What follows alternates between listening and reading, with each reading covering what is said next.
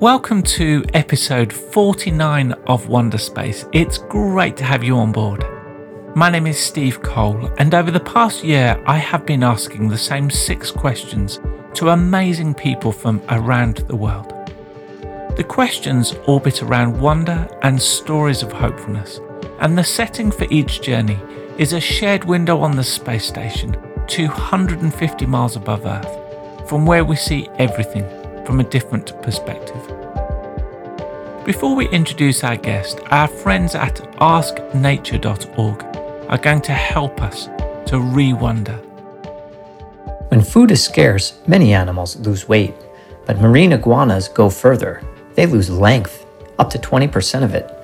Since soft tissues only account for about 10% of their overall body length, it appears some of that shrinking is in the bones themselves.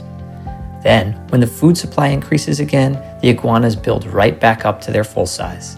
How do they manage such a large-scale change to such a fundamental aspect of their makeup?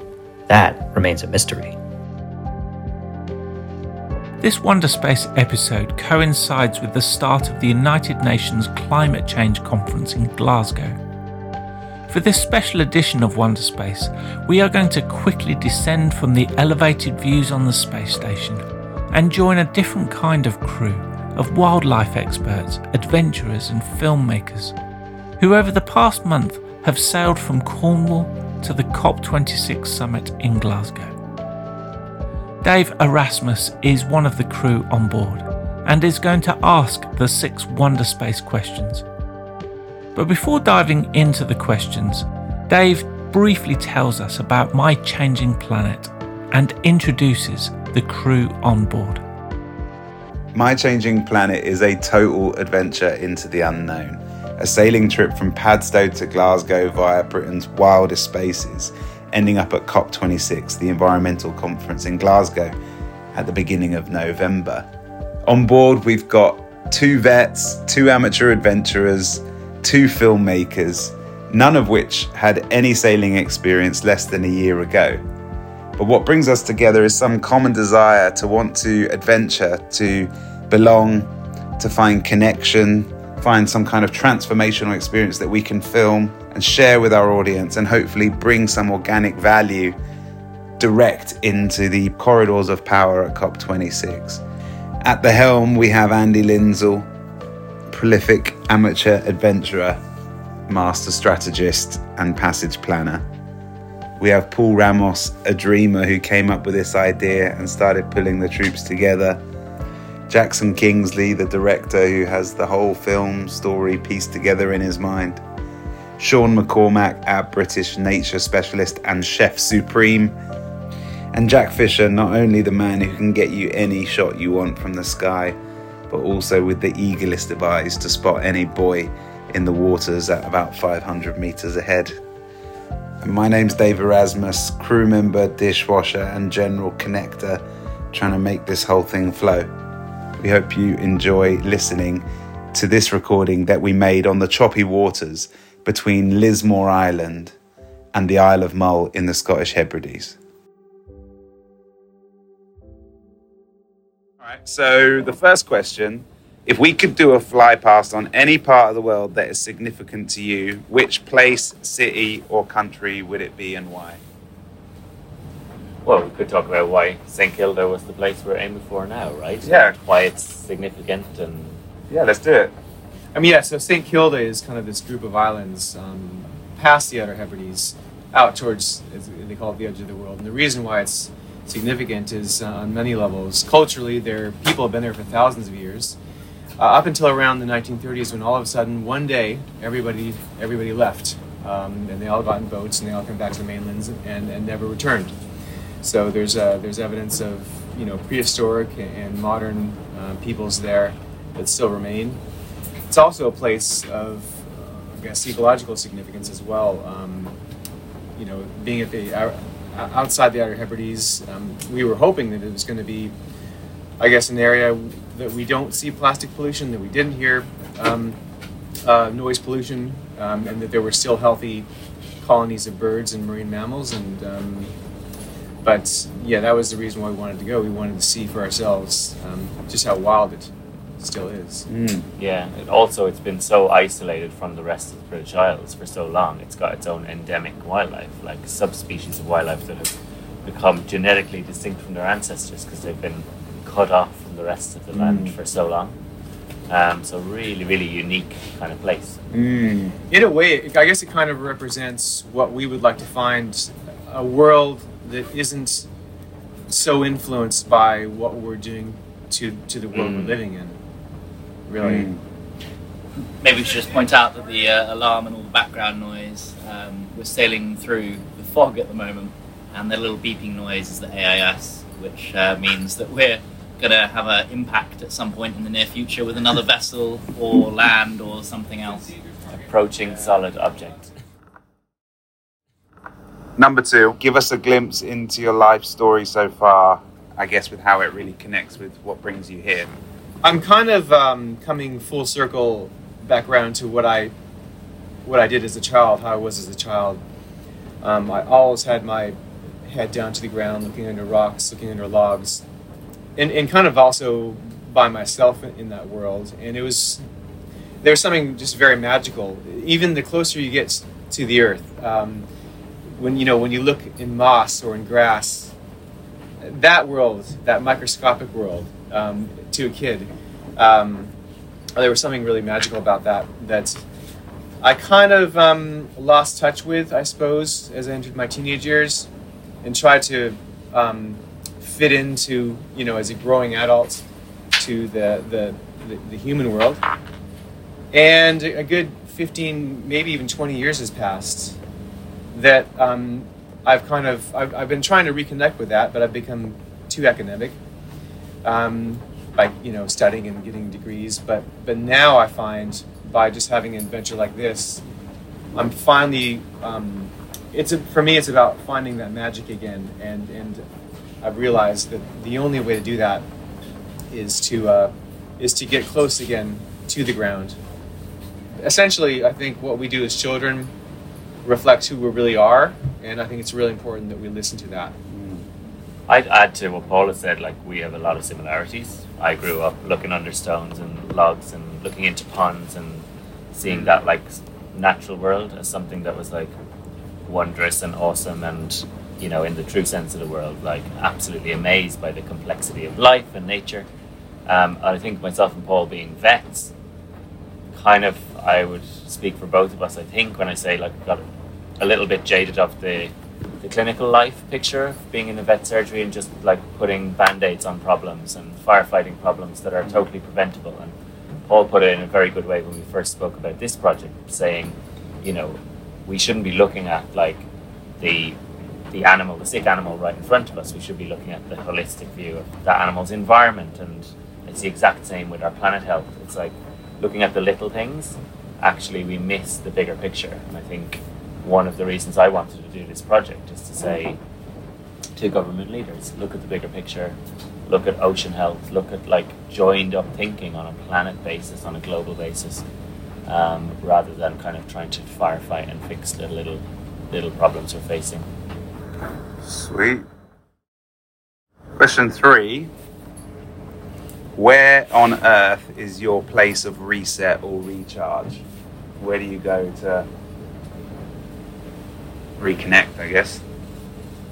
Sometimes when things get to me too much, I take a walk anywhere in nature, and for me right now that's in the woods, and just walking and moving in nature.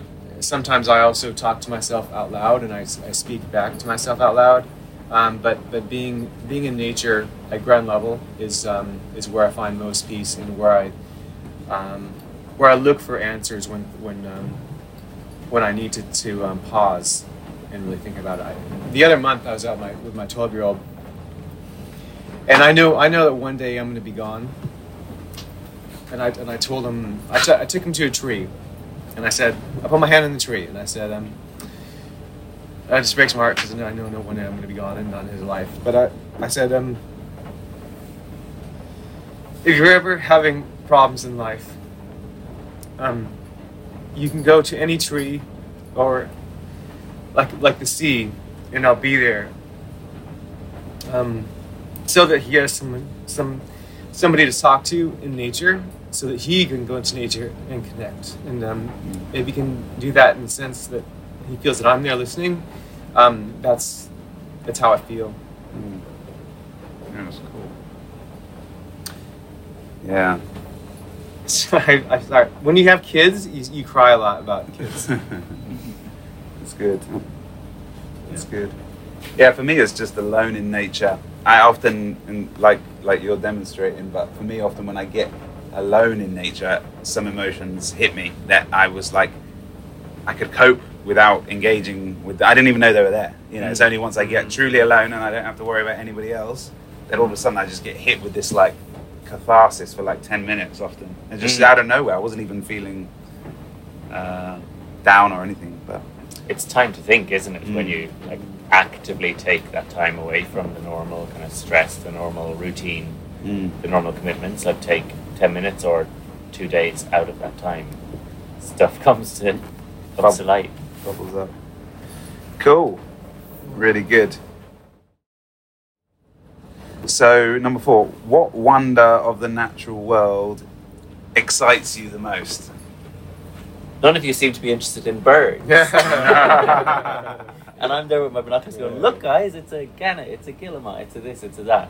And I'm always at pains to say to people, I'm not like a bird watcher or a twitcher, but I just find birds absolutely fascinating because they're so different from us in many ways. And I think their ability to fly and to fly wherever they want and to like far-flung places is just incredible. Like one of the species we were going to see on this trip, Manx shearwater, little marine bird, comes in to land at night, goes into tunnels. It's very rarely on land, just to breed. And then it takes off once it's had its chicks and leaves them in the nest and flies from Britain to the Antarctic and South America in the space of a couple of weeks. And the chicks follow it later and go on instinct, on looking at the sky, night skies, on magnetic fields. Who knows how they do it, but they manage to just make their own way to South America and back. And I just think the freedom of birds is just something that absolutely inspires me. You see lots of natural spectacles. You see, in wintertime, starlings murmurating. We've talked about them as an emblem of this trip. How do they fly around in this crazy form, like all looking out for each other and not colliding with each other and moving as one big unit? I just think there's so much we don't understand about them, but also so much that's like complex about their lives and different. And when people are like, oh, I'm not really interested in birds, just the big, enigmatic wildlife or charismatic wildlife, there's a lot more to discover. So that's like wonder for me, is looking at birds, because they're all around us, they're visible. What is your story of hopefulness, not your own, about a person or business or not-profit that are doing amazing things for the world? I like this group called Health and Harmony. They're in West Borneo.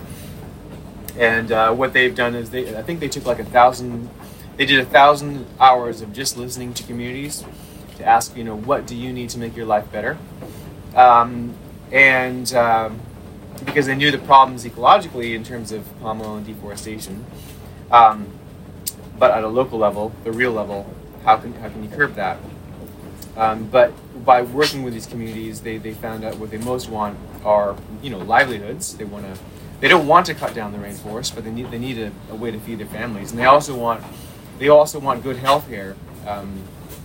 Their expected length of life is shorter. They experience all sort of preventable diseases, even deaths in birth. Maternal deaths occur as well. And so since they've started, malaria has gone from a very, very common thing to die from to non-existent. They've set up an entire clinic, and they've trained Indonesian doctors to take care of the communities, and also set up livelihood programs so that the forests are growing back. People have turned in their chainsaws and are finding another way to live that's more sustainable, and that they have a sense of more self-empowerment as well and say. So that's a program that I admire. That's cool. I'd probably mention a group called Heal Rewilding, So rewilding is like this movement away from traditional labour-intensive conservation as such to actually give back parts of land to nature to heal itself. And what they stand for is obviously that. It's like giving nature a chance to recover and to help our planet and sequester carbon and all of those usual things that we talk about in rewilding, but they're very, very inclusive and at their core is being accessible to everyone. Rewilding can be seen as quite a, game for people with money and land to kind of dabble in, but they are a charity. They're raising funds to do it as a collective. They are very much trying to engage young people and people from diverse ethnicities and backgrounds and kind of demographic groups. So it just seems like a kind of a breath of fresh air on the rewilding scene. And they're currently fundraising for buying land and creating their flagship first project. And Andy's one was Regenerate in Roehampton, working with young people in the estates, giving them opportunities to thrive, really, connecting them to opportunities and 30 knots of wind. And that's why he can't talk about it, because he's dealing with the helm of 30 knots of wind as we rattle towards Mull. Final question, if you're up for it, guys, is, so as we prepare to re-enter, what insight, wisdom or question would you like to share with the audience, with us? That goes back to where this all began for me, and as Sean alluded to before, our work is very much reactive, and we're sick of it. We want preventative medicine for the earth. We want to put our energies into preventing problems rather than dealing with them and managing and mitigating them. So, the problems that we're facing now, a lot of them are because we are not acknowledging our connectedness with nature, with this world that we live in, and as a result, we have to, it's very expensive, both in terms of life and pain and economically. So what I'd like to do is share how truly connected we are to the world, and that's the start of it. Just to acknowledge that and to plant that seed. That's what I want. I think our destination here is COP26. It's a political, global climate change conference. Our global leaders are coming together to talk, and for me, there's been periods in my life where I've been disengaged from politics and feeling like it was a bit futile or feeling a bit pessimistic about actually anyone doing any good rather than just talking the talk. But I think for everyone at this point in time, if we're not getting the results, if we're not getting the actual action rather than just words from our global leaders, our politicians, local and global level, we all need to collectively actually engage with politics and hold our leaders to task and say, the time for words and promises and pledges is over. We're on this precipice where ecosystems are collapsing all around us. 1 in 3 species of plant and animal are ready to go extinct in the next 50 years if we don't tackle this now. And I think it's for everyone to actually say, yeah, I might not be that engaged, I might not be that knowledgeable, but actually to vote properly and to put our leaders under pressure to do the right thing. Sweet. I don't know what my answer is really, but it's something to do with listening. I think we all know listening is important, but I think there's a new type or idea around listening that's evolving from this project, and it's really about listening. In our case right now it's listening to the oceans, but I guess the bigger picture is listening to the earth and paying attention to what's there, and it's so easy to be completely oblivious to it when it's right in front of you, but I think through this project it's definitely opening our eyes and opening our ears to a whole new world that has been right next to us but we've just not paid any attention to. I think maybe we're quite privileged to be able to go out here and do this and experience all of this, but I think it's something that everyone can do in some capacity, and they can start just putting a little more energy into listening to what's already there. I think further on to that, I think with what we're doing with these underwater recordings, I think it's interesting that there's often multiple layers. The surface level, for instance, recordings we're getting at the moment, there's one thing we're all hearing, but there's another level, once you dive deeper into it, and I think that can be applied into other parts of your life, Footage from this trip can be seen on the video of this episode, which you will find on the Wonderspace episode page online.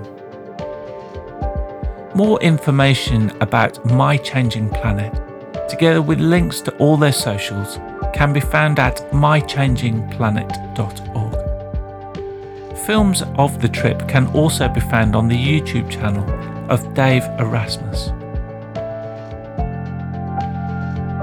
Next week's Wonderspace will be our 50th episode and will also be the second week of COP26 in Glasgow. To mark these milestones, we will be asking our 6 questions to John Elkington, who is a prolific author and a world authority in sustainable development. To engage with the previous 48 Wonderspace episodes, go to ourwonder.space. I want to thank Dave, Andy, Jack, Paul, Jackson and Sean for joining us on this Wonderspace, and I hope you can join us next week for more wonders and stories of hopefulness.